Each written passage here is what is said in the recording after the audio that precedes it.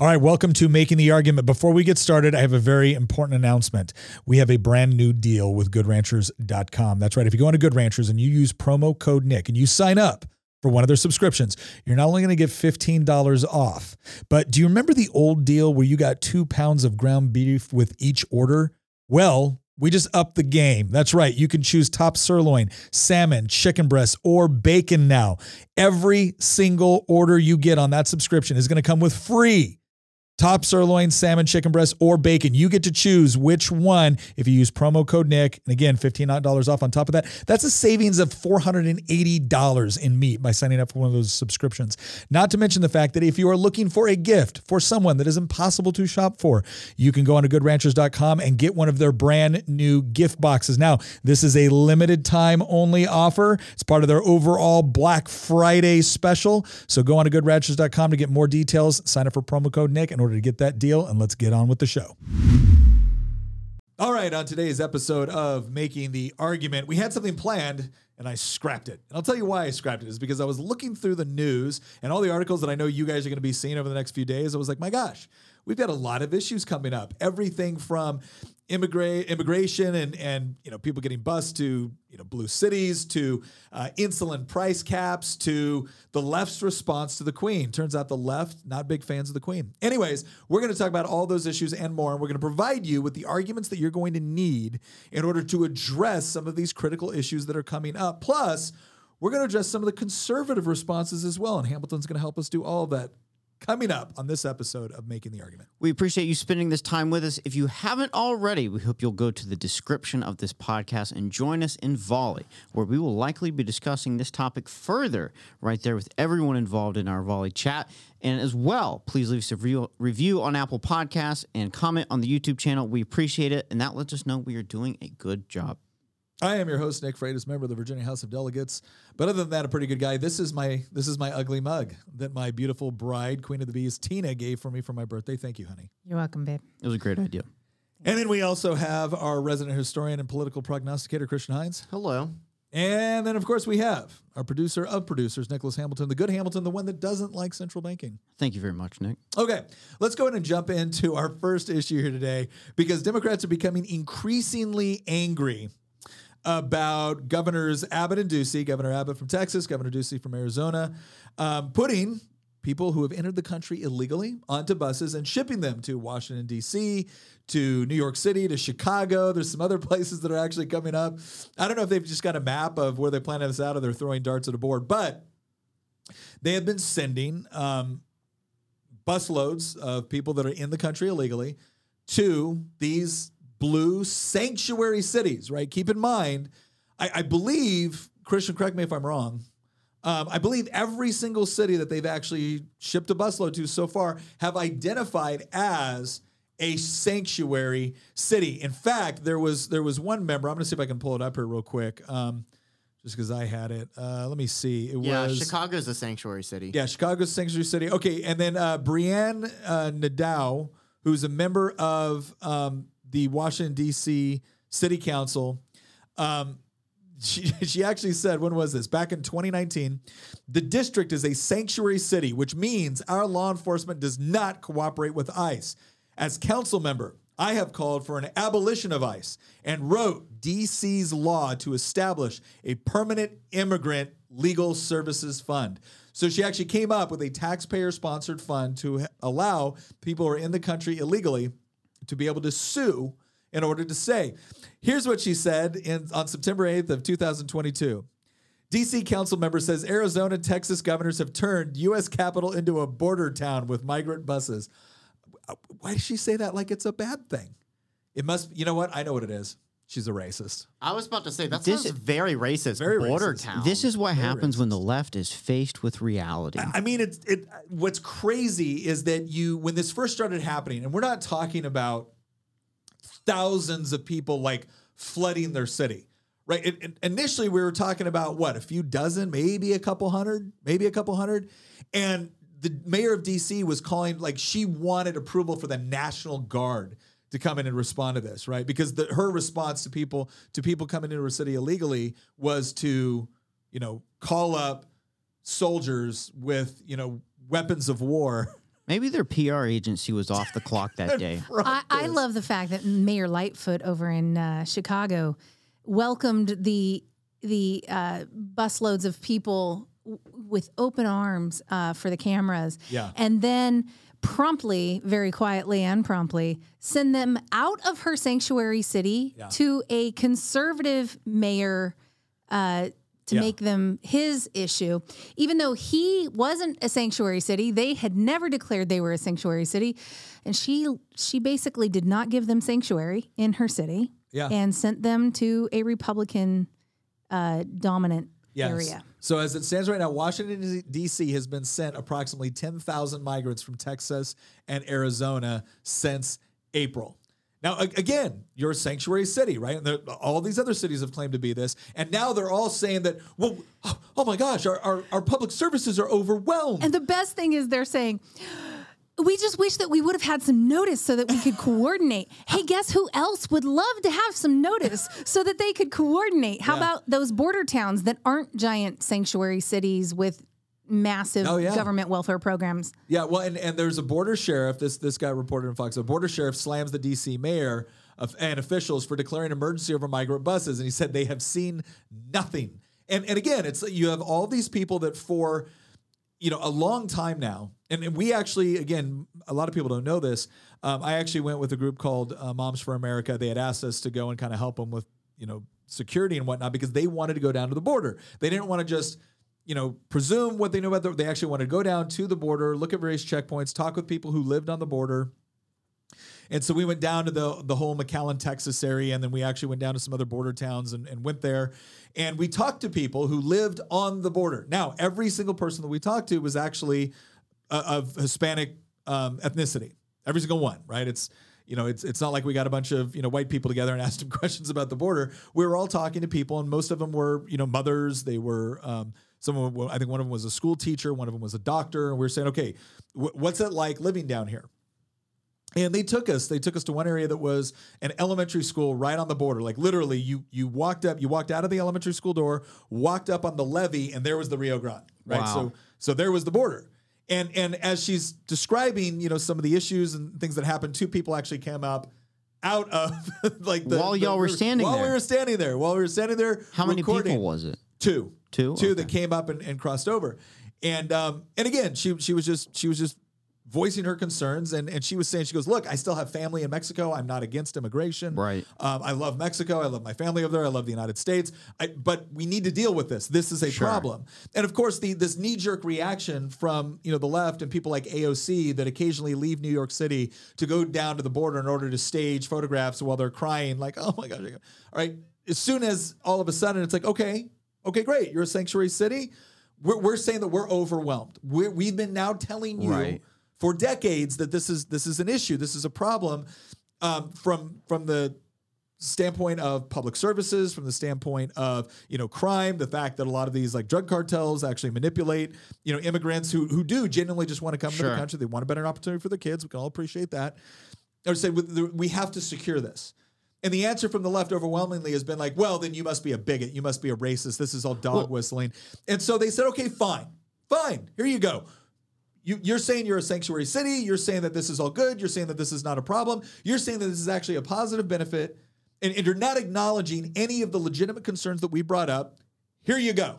And now they're saying it's inhumane to put people on an air-conditioned bus and send them, with free transportation to an area that has said they will give them sanctuary. Well, look, Dick Durbin, who's the senator from Illinois, has actually described, he's described the busing of people that are in the country illegally up to Chicago. He's described it as cruel and inhumane. I thought it was a little bit funny to have a Democrat claiming that it was cruel and inhumane to send people to a Democrat sanctuary city.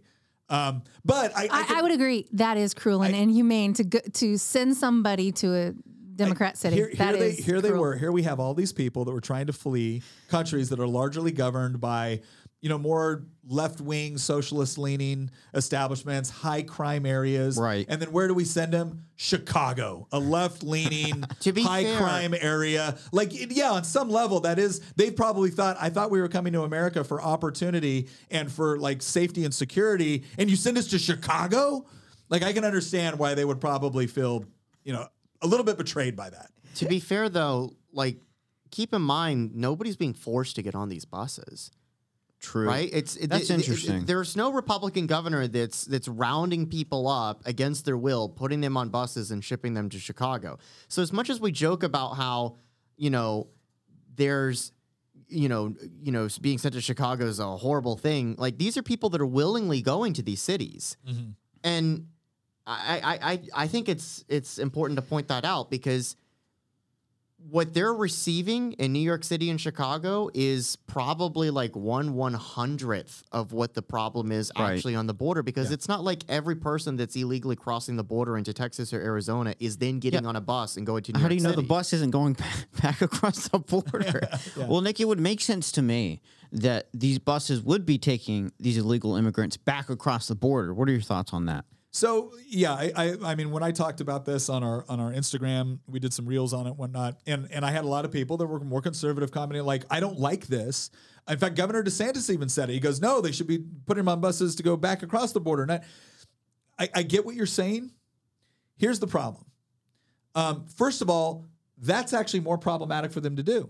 Really? Yes, because just put them on the border and ship them across. Now there's implications with respect to the federal government. There's implications with respect to the law.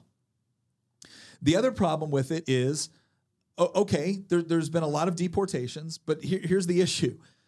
New York City, Washington, D.C., Chicago, what do all these areas have in common? Well, all of them have declared themselves to be sanctuary cities, which you might say, okay, fine, that's their individual choice, except for the fact that all of their congressional delegations, all of the people that are making federal law, all of the people that are opposing more border security, all the people that are opposing, any sort of restrictions, a lot of the people that are actually advocating for more open borders policy, they represent Chicago, D.C., New York City. They represent these deep blue sanctuary city areas. Not on the border. Not on the border, right? And so every time they've been told that, look, what you're doing down here in an area that doesn't affect you as much, it is having a disparate impact, and we need to be able to address it. And their attitude is, you must be a racist. Right.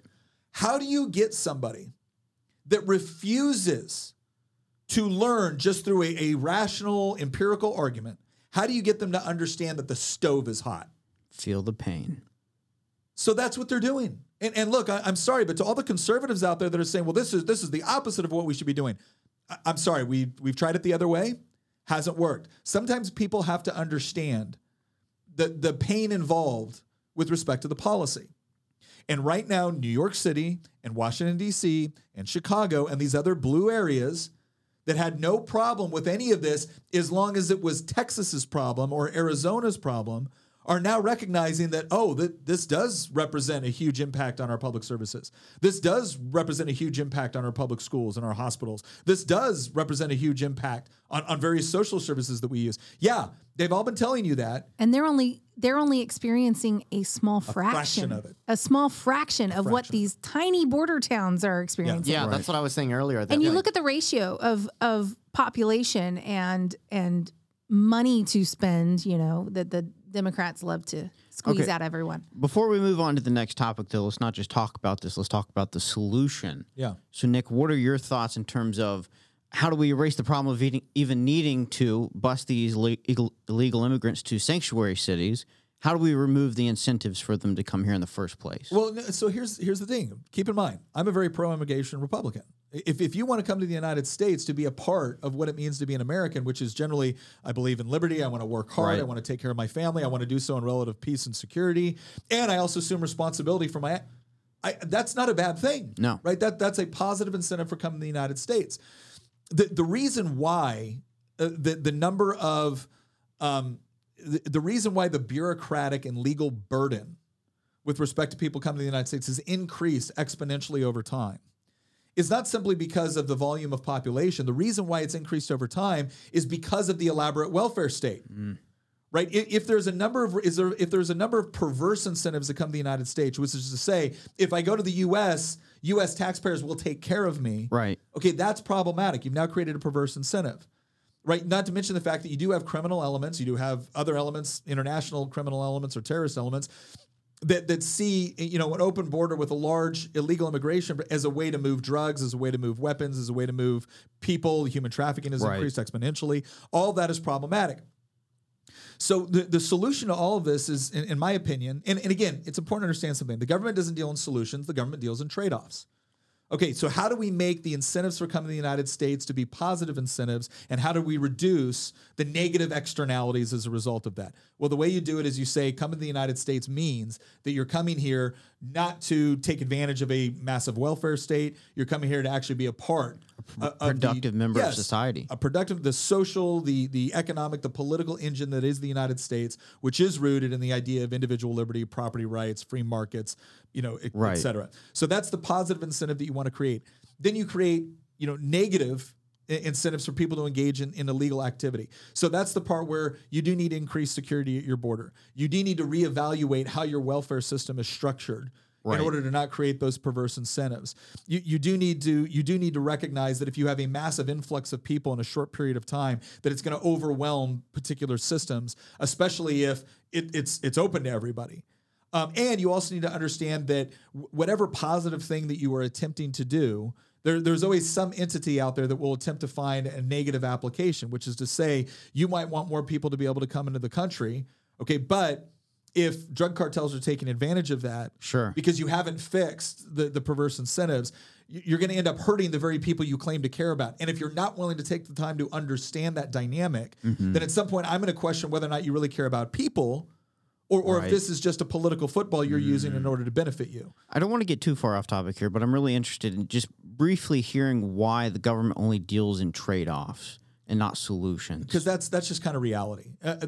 Whenever the government says, here's our solution to something, they can categorize it as a solution. But because the government is the thing that is unique to government is it gets to use force in order to achieve its end states.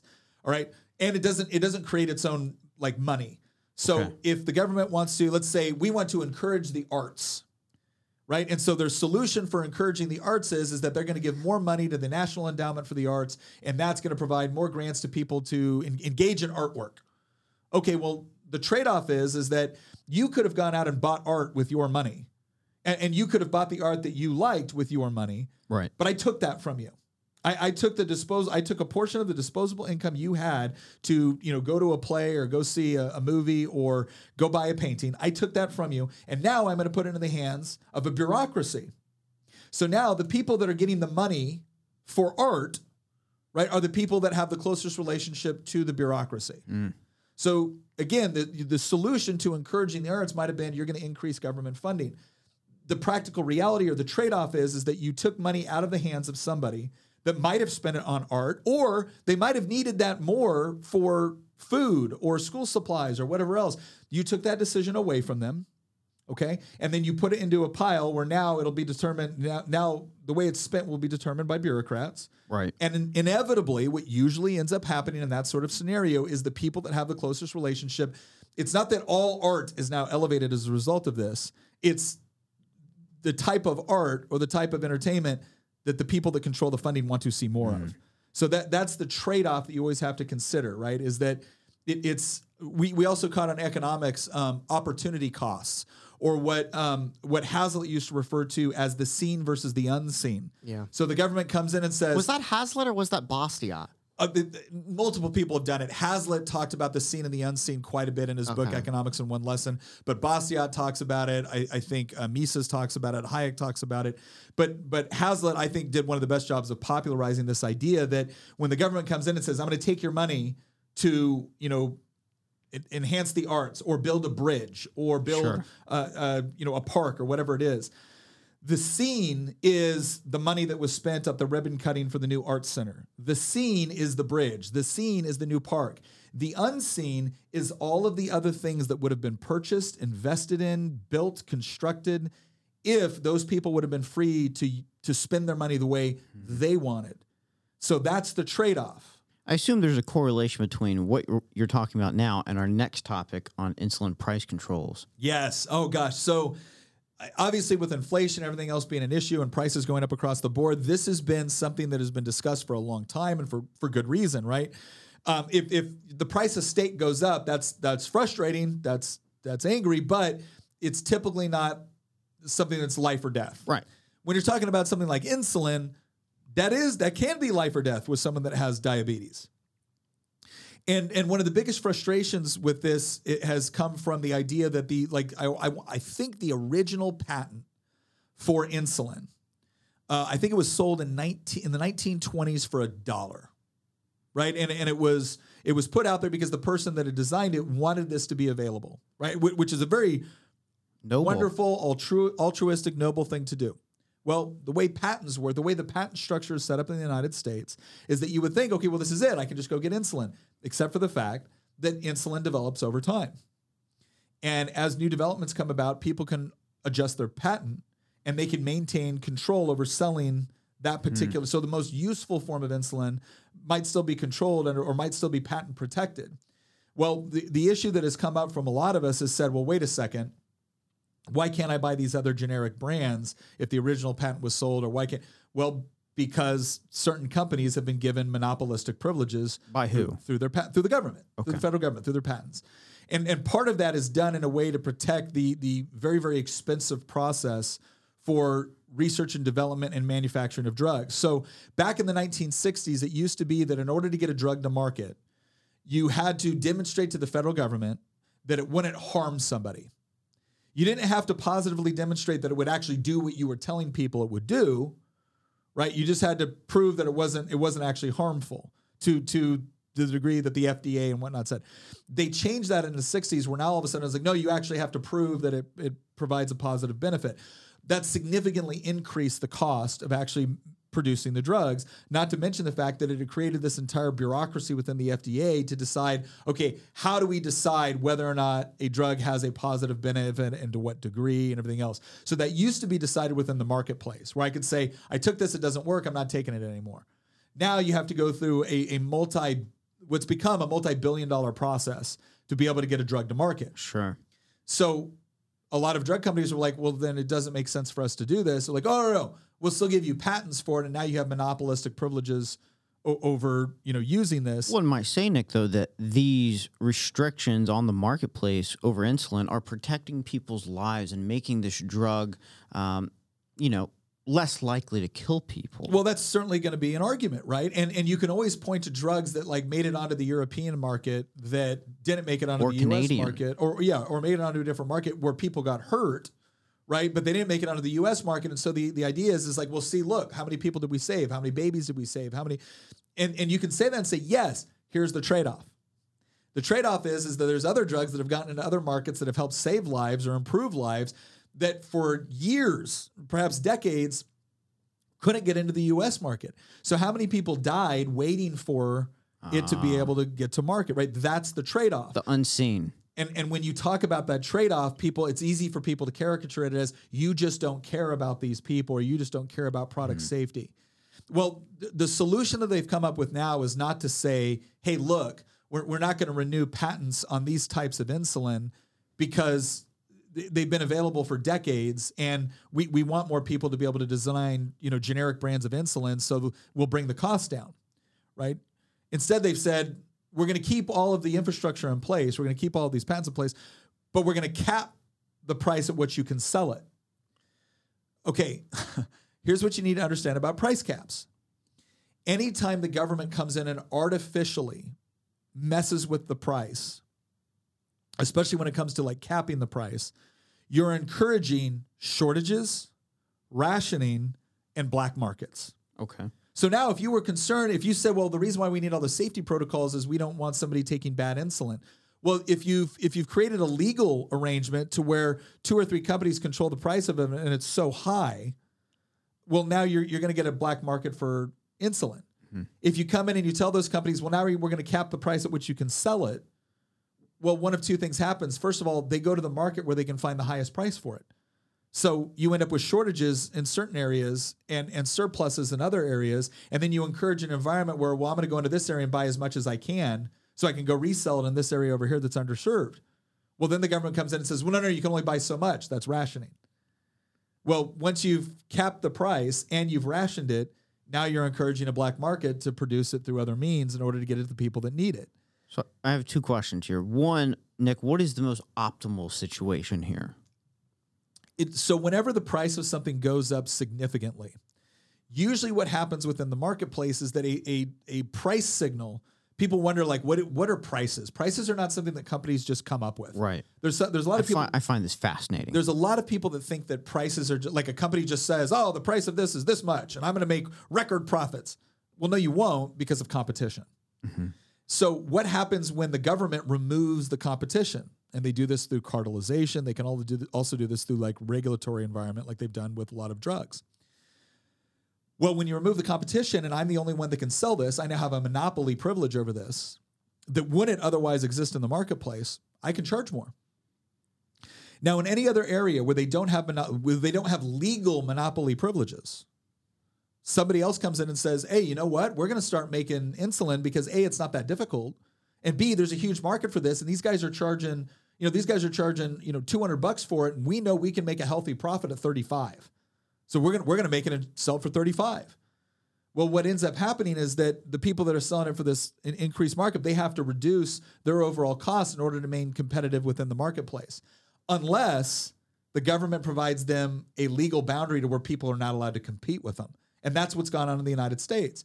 So the optimal environment is create an environment where more people are allowed to get into that market and compete and actually produce this. But as long as you keep the regulatory structures incredibly expensive, fewer people can actually compete in that marketplace. And if you pervert the patent system to essentially say, we're going to allow you to continue to renew a patent that, quite frankly, at this point, you haven't done anything significant. You're just making minor modifications to keep it out of the hounds of a competitive market. If you allow that to continue, well, then you've now created a legal barrier. Well, Nick, when are you just going to admit that you just want people to die? It's interesting. I mean, that's what they say. That's literally what they say. They said this in Virginia when I voted against the price caps. They're like, how could you do this? I'm like, because I think you're going to create shortages, rationing in black markets. If let's carry a bill where we essentially say that we're going to have open competition for the production of insulin within Virginia. Let's do that. Oh, well, the federal government won't let us. Let's do it anyway and then make the feds come down and shut them down. But we'll provide legal protection for them to do it in Virginia. Do you notice how your answer to Hamilton's question was, my guess is like 2 to 5 minutes long. I didn't have like a stopwatch running or anything like that, but that was my guess. We'll find out when we look at the timestamps. Yeah. But that is a lot more to say and condense and consume than simply somebody saying, if you don't support capping the price of insulin, then you want people to die. Yeah. Or you support greedy, evil corporations that will charge whatever they want. You're saying that the left can make their argument in a bumper sticker. Yes. You could slap it in as a headline for an email. But can you explain why it is that they will go all about price capping and, you want evil, greedy corporations to win. But when it comes to any kind of patent reform, like Congressman Ben Cline carried a bill that would have reformed the way that they obtain a patent and maintain patents. They would have to prove a certain level of change in order to... because if big... hold on. Oh. So you've got Congressman Ben Cline on one side wanting to change how we do patents in order to open up the marketplace more, which would actually hurt big pharma more so than a price cap. And then you've got Abigail Spanberger on the other side pushing for price caps on insulin. So why can't Abigail Spanberger understand that basic concept of patent reform? Well, why won't she push? Why do they oppose patent reform so hard? I mean, they refuse to even hear Congressman Ben Cline's bill. Well, let's look at it this way. Let's assume. All right, I'm not assuming negative intention. Let's assume that you're someone that believes the government needs to be heavily involved in this entire process. Of course, you're not going to support patent reform because the patent reform allows for less government involvement in the process and more market competition, right? Price caps, on the other hand, is more government intervention into it. So you get to keep your regulatory structure, which you've convinced yourself is absolutely necessary for product safety, and you get to dictate what the prices are. So now, not only do you put companies in a position, and here's the important thing to understand, a large, powerful company will concede to a price cap long before that they'll concede to patent reform.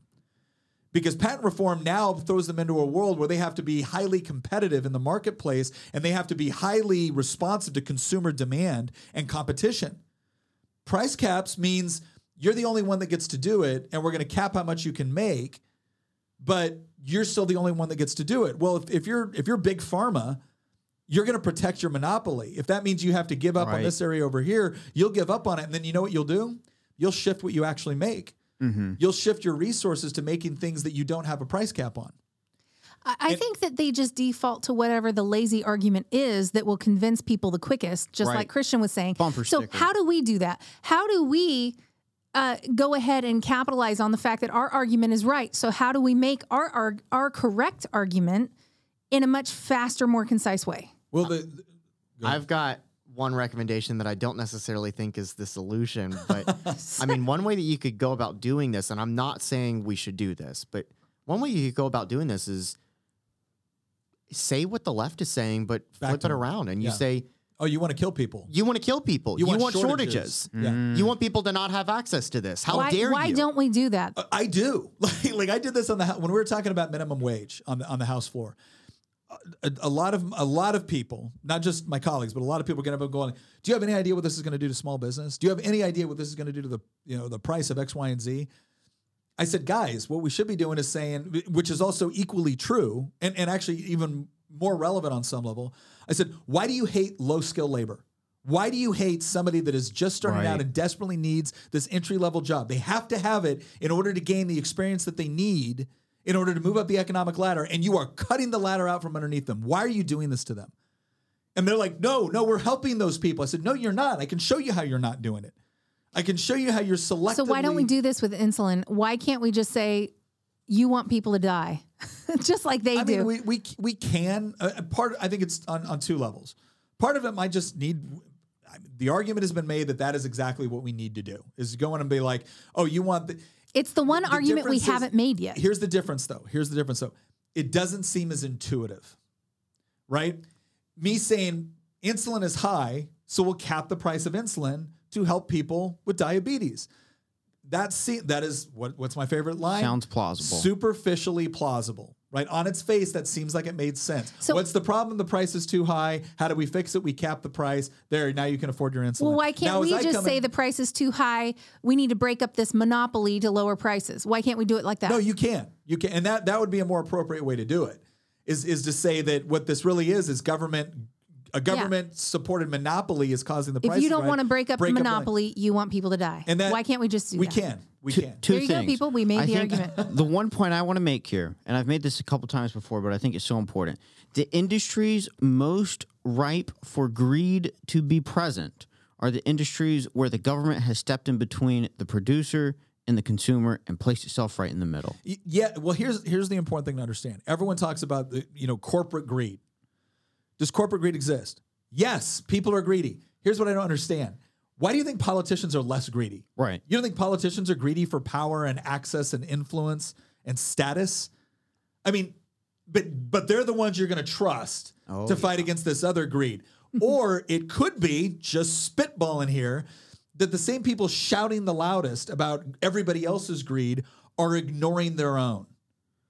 Because when they come in and they say that person's greedy and the only way that we can stop that person is by giving me more power. Oh, that doesn't sound convenient? Right. Don't just follow the money, people. Follow the power. Quick question for you. So let's say someone says, well, at least the Democrats are doing something. What is your plan? My response is doing the wrong thing isn't helpful. Right? Like, I will never understand this. And it has become this common trope within politics. Like, well, at least they're doing something. If what they're doing is hurting you, then the first thing you want them to do is stop what they're doing. Right. Not act like, well, gosh, you know what? I'm going to hit you in the face as hard as I can until you can come up with a different plan for how I can use my fist. No, how about you just stop hitting me in the face? I remember, I think it was about 10 years ago that I remember you told me that line. This is around the time that we were first becoming friends. Yeah. And like that was one of those quotes from Nick that made me start realizing, like, man, we need to get this guy into the House of Delegates. So you're We blame you, Christian. It's true. There's always this constant idea that, okay, well, you don't have a government, that you don't like their government plan. Well, what's your government plan? Well, okay, here's my government plan. My government plan is to acknowledge that the government isn't always the best planners. Right. And that every time the government is planning on your behalf, it actually takes away or diminishes your ability to plan for yourself. And so the end result is that you end up with a much worse plan, but the only way they've rigged the game. They've rigged the game to make you believe you have to support some government plan, for whatever it is. But you do have a legislative plan. You do have a plan, Yes. and the plan is to break up the monopoly. Yeah, so expand on that. So that well, I mean, you kind of broke it down there, babe. Good job. I mean, it is that. It's like when you see a government monopoly being created, and there's two ways government monopolies are usually created. There's the hard monopoly, which is the government comes in and says, you're the only ones allowed to do this. And then there's the soft monopoly, which is we're going to raise the taxes and regulations so much on a particular industry to where the only people that can afford to do it are the big guys. And then the big guys are constantly lobbying for more rules and regulation to create a barrier to entry into the marketplace. And that's what you have right now. That's why it blows my mind every time something like price caps come in or we talk about like a government bailout. And I'm like, the government should not be doing student loan bailouts. I'm like, well, where were you when they bailed out the banks? I was saying they shouldn't bail out the banks. Oh, I love those people again. on Twitter that were like, "Oh, so let me get this straight. You support the 2008 Wall Street bailouts, but you don't support student loan debt forgiveness." And then you're having to point out, "No, I've opposed both of them." Well, the latest one is PPP loans. Yeah. The latest one is PPP loans, though. Yeah. They're saying, "Oh, you guys were all quiet about the PPP loans," and you know, it's like, first of all, two very different things, but no, I didn't want the government to shut down all of industry. That's what I didn't want to happen. So yeah, in every single thing, we do have a plan. It's just that they only accept plans that give the government more control. And when you have a plan that says, I'm not going to give the government more control, they act like you don't have a plan. Right. I feel like we're very reactive. And I feel like we really should be on offense when it comes to a topic like this and actively push to break up the monopolies in order to force them to look at our argument instead of it being in response to them saying price caps. Yeah. Instead, I just want to push for our agenda to break it up and to change how we do patents and let them have to be on defense for a change. How about that? And I think that makes perfect sense. I think the part of the issue here, though, does have to do with changing the mindset on the way people look at it. Because if people automatically assume that, oh, there's a problem, what's the government solution? Okay, that automatically at a foundational level benefits the left. If people look at a problem and say, gosh, what are the litany of different ways that we could actually address this problem through the marketplace, through charity, through voluntary cooperation, and oh yeah, by the way, maybe government has some role to play in all of that, that's a completely different mindset that's far more beneficial to the right because we're not the ones constantly trying to expand government power. And so part of what we try to do here is not only say, yes, we do have an answer to this, but it's also to change the mindset because that's where the true paradigm shift takes place. It's not when people say, oh yeah, you've made a good point on that could cause shortages. The real paradigm shift comes when people say, oh yeah, you're right. Government actually created this problem and the solution is not better government. The solution is the government really shouldn't be tinkering with this because they don't know how to do it. That's true, but because it was done, the problem was created through legislation. It also has to be solved through undoing that legislation, which is also legislation. That's true, as long as they understand what the end state is. Of course. Yeah. So last one I wanted to hit on here real quick here because I think this is interesting. Obviously, Queen Elizabeth II, the longest reigning British monarch. Christian, who's the longest reigning monarch of all time? Do I have to say his name? Yeah. Louis XIV. No, Jesus. But yes, Louis XIV. Yeah, Louis XIV is the longest reign. What was it, 72 years? 72 She was years. 70 years. It'll be May 2024 would have been the month that she would have surpassed Louis XIV. Yeah. And by the way, it's worth mentioning that's actually technically longest reigning sovereign monarch because there were regents. Well, no. There were in the colonial period. In I think it was Swaziland. During the British colonial period when Swaziland was a British protectorate. So it wasn't it was a monarchy. They had their own royal family and everything, but it was under the protection of the British crown. So it wasn't its own independent state. Yeah. So the king of Swaziland actually, I believe, had a longer reign. He was born in like the 1890s or something like that, and he didn't die until the 1980s. Wow. And he was king basically almost since he was born. Okay. So he actually surpasses Longest reigning monarch, but not longest reigning sovereign. So Louis XIV is the longest reigning independent sovereign monarch. Okay. In history, and Elizabeth II is the second longest. Okay. All right. So there you have it. Now, what's interesting is the response that has been with Queen Elizabeth dying. And, I mean, I'm not necessarily, I mean, look, I have never been all that enthralled with the royal families. I'm a Republican. Yeah. Yeah. And in more ways than one. Yeah. But I do, what I think is interesting about this is one, the left's reaction. You saw that there was this one college professor that came out and said, I hope her death is excruciating and everything else. And then you've had other people that have said, oh gosh, this is a really sad time. And then it's been brought up questions of like, colonialism. And of course, everyone now is treating like the English Empire as if it's something unique within history and uniquely evil. And I just don't think that's true. Can I just say that the internet was a very interesting place when it was announced that she died? Like the 24 to 48 hours after that news, there were many places on the internet where people were saying very, very similar things to what that college professor said. Yeah. That was just prominent, but there were ordinary people that were saying very similar things.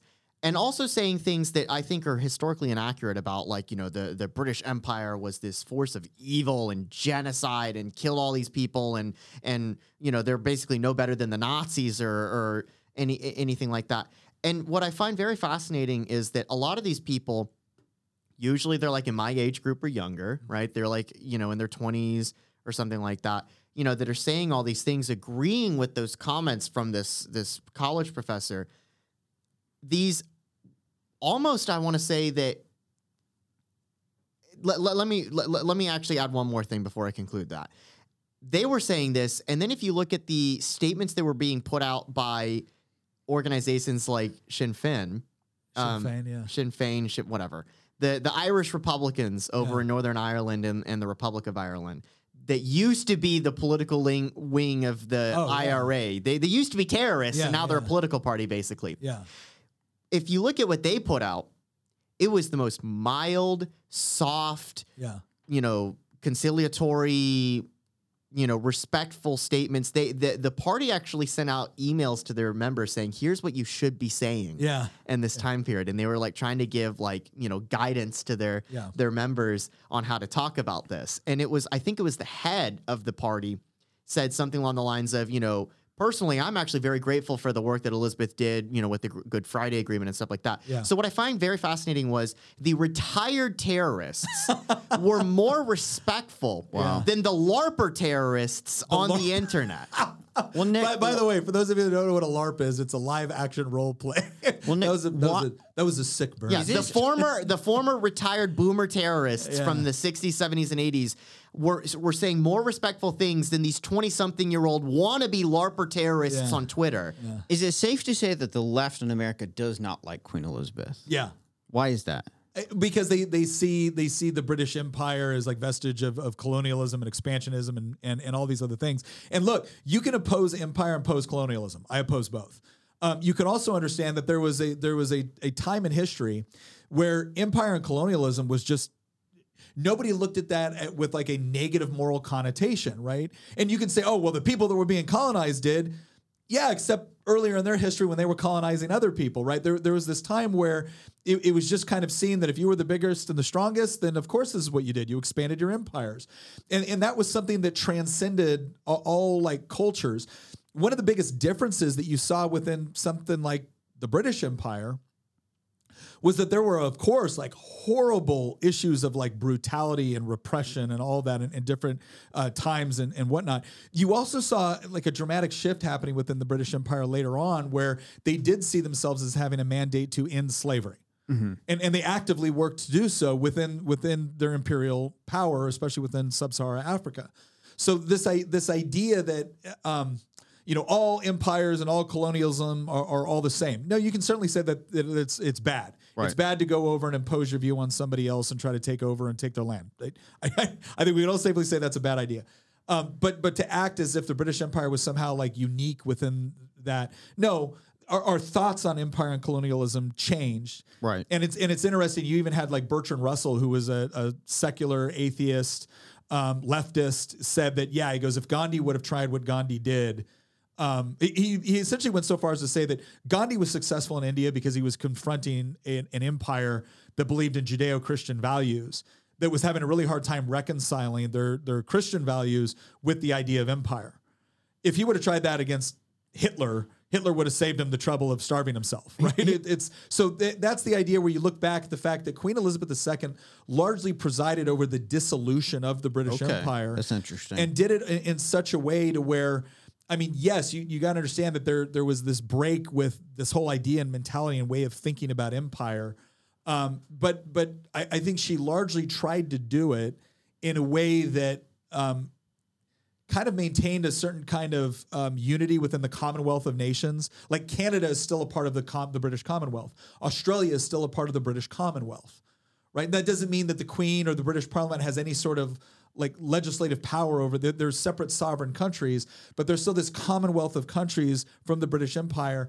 And again, to just paint it all in one light without understanding any of the other surrounding dynamics or historical context is problematic. So last question here to close this out. Is the purpose of the monarchy gone, dissolved? And why do they even bother having one at this point? I know, because the monarchy in England, monarchy in most places, with very few exceptions, don't have a great deal of power anymore, unless you're talking about like Saudi Arabia. The role that I think the British monarchy plays that Americans don't quite, it's not something that we're used to. It provides something of kind of like a unifying cultural, people use the word mascot. I think that's a little bit flippant. Right. What it is that the monarchy now is supposed to represent something that the people of Great Britain can rally behind in times of crisis that isn't partisan, right? Because the Queen or the King is not conservative or labor. Do they ever take positions either way? They can. They've done a lot less so. And really, Queen Elizabeth can probably take a significant amount of the credit for this, is that Queen Elizabeth was a very hands-off monarch when it came to voicing opinion, whereas Victoria was much more aggressive. And you know, when it came to like policy discussions, under Queen Elizabeth's reign, the monarchy, I think, really transitioned more into this idea that they're there to represent kind of like the unifying component of the British people. They're not there to opine about what the tax structure should look like or, you know, what policy should be in this. That's left to Parliament. And the monarchy provides something that everyone in Great Britain can kind of rally behind. And that's why you saw like the addresses that they come up with during things like COVID and whatnot, right. Or is this idea of being very, very unifying and we're all in this together.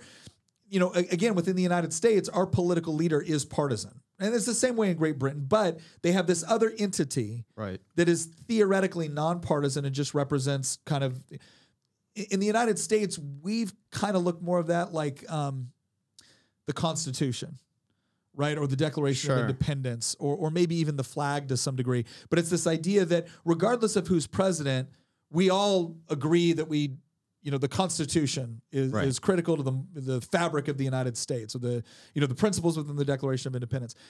As you start to see less of that within a country, as you start to see more, as you have fewer of these cultural components that are truly unifying, as to suggest that this represents a core unifying component of our culture, that's actually very dangerous for a society. And so I do think the monarchy still provides something like that for Great Britain. We'll see what happens going forward, because I don't think King Charles III has as much goodwill, but we'll see what happens. I know that we're at the very end. I've got a fun fact for you. Okay. Charles III is likely going to be the first king in English history or British history named Charles who did not get his head chopped off or sent into exile. Wow. He said probably. And on that Well, we don't know what's going to happen. Yeah. All right. And on that note, is on a Christian's last note of Regicide there. We want to thank you all for joining us. Please join our Volley chat. Let us know what you thought about this episode. Also, we are going to be, we've been talking about this for a while where we've wanted to get, again, our members on Volley more involved. And so one of the things we're going to do is we're going to be on the Volley chat immediately following this. And I'm going to be asking, hey, what are some other topics you'd like us to address? We've also talked about doing perhaps a round table where we all get to ask each other questions on here. Right. And so we're considering those, but we are always looking for ideas from our audience on things that you would like to see next. Once again, thank you for joining us on Making the Argument. Also, please follow us on our social media, Twitter. I can't believe what are you following us on? Yeah, our Twitter, our Instagram. Follow us over there as well. Join in on the discussion, and we will see you next episode. Once again, thank you very much for listening. If you want to support the show, again, one of the best ways you can do it is by heading over to goodranchers.com with promo code Nick. You're going to get $15 off. You sign up for one of those subscriptions and you're going to get up to $480 of free meat with that subscription. You get to pick top sirloin, salmon, chicken breast, bacon. It is all up to you. Plus, if you're looking for gifts to get for the people that are impossible to shop for, goodranchers.com also has gift boxes. You need to act quick. This is part of their overall Black Friday special. So head on over to goodranchers.com, use promo code Nick, and once again, thank you for listening.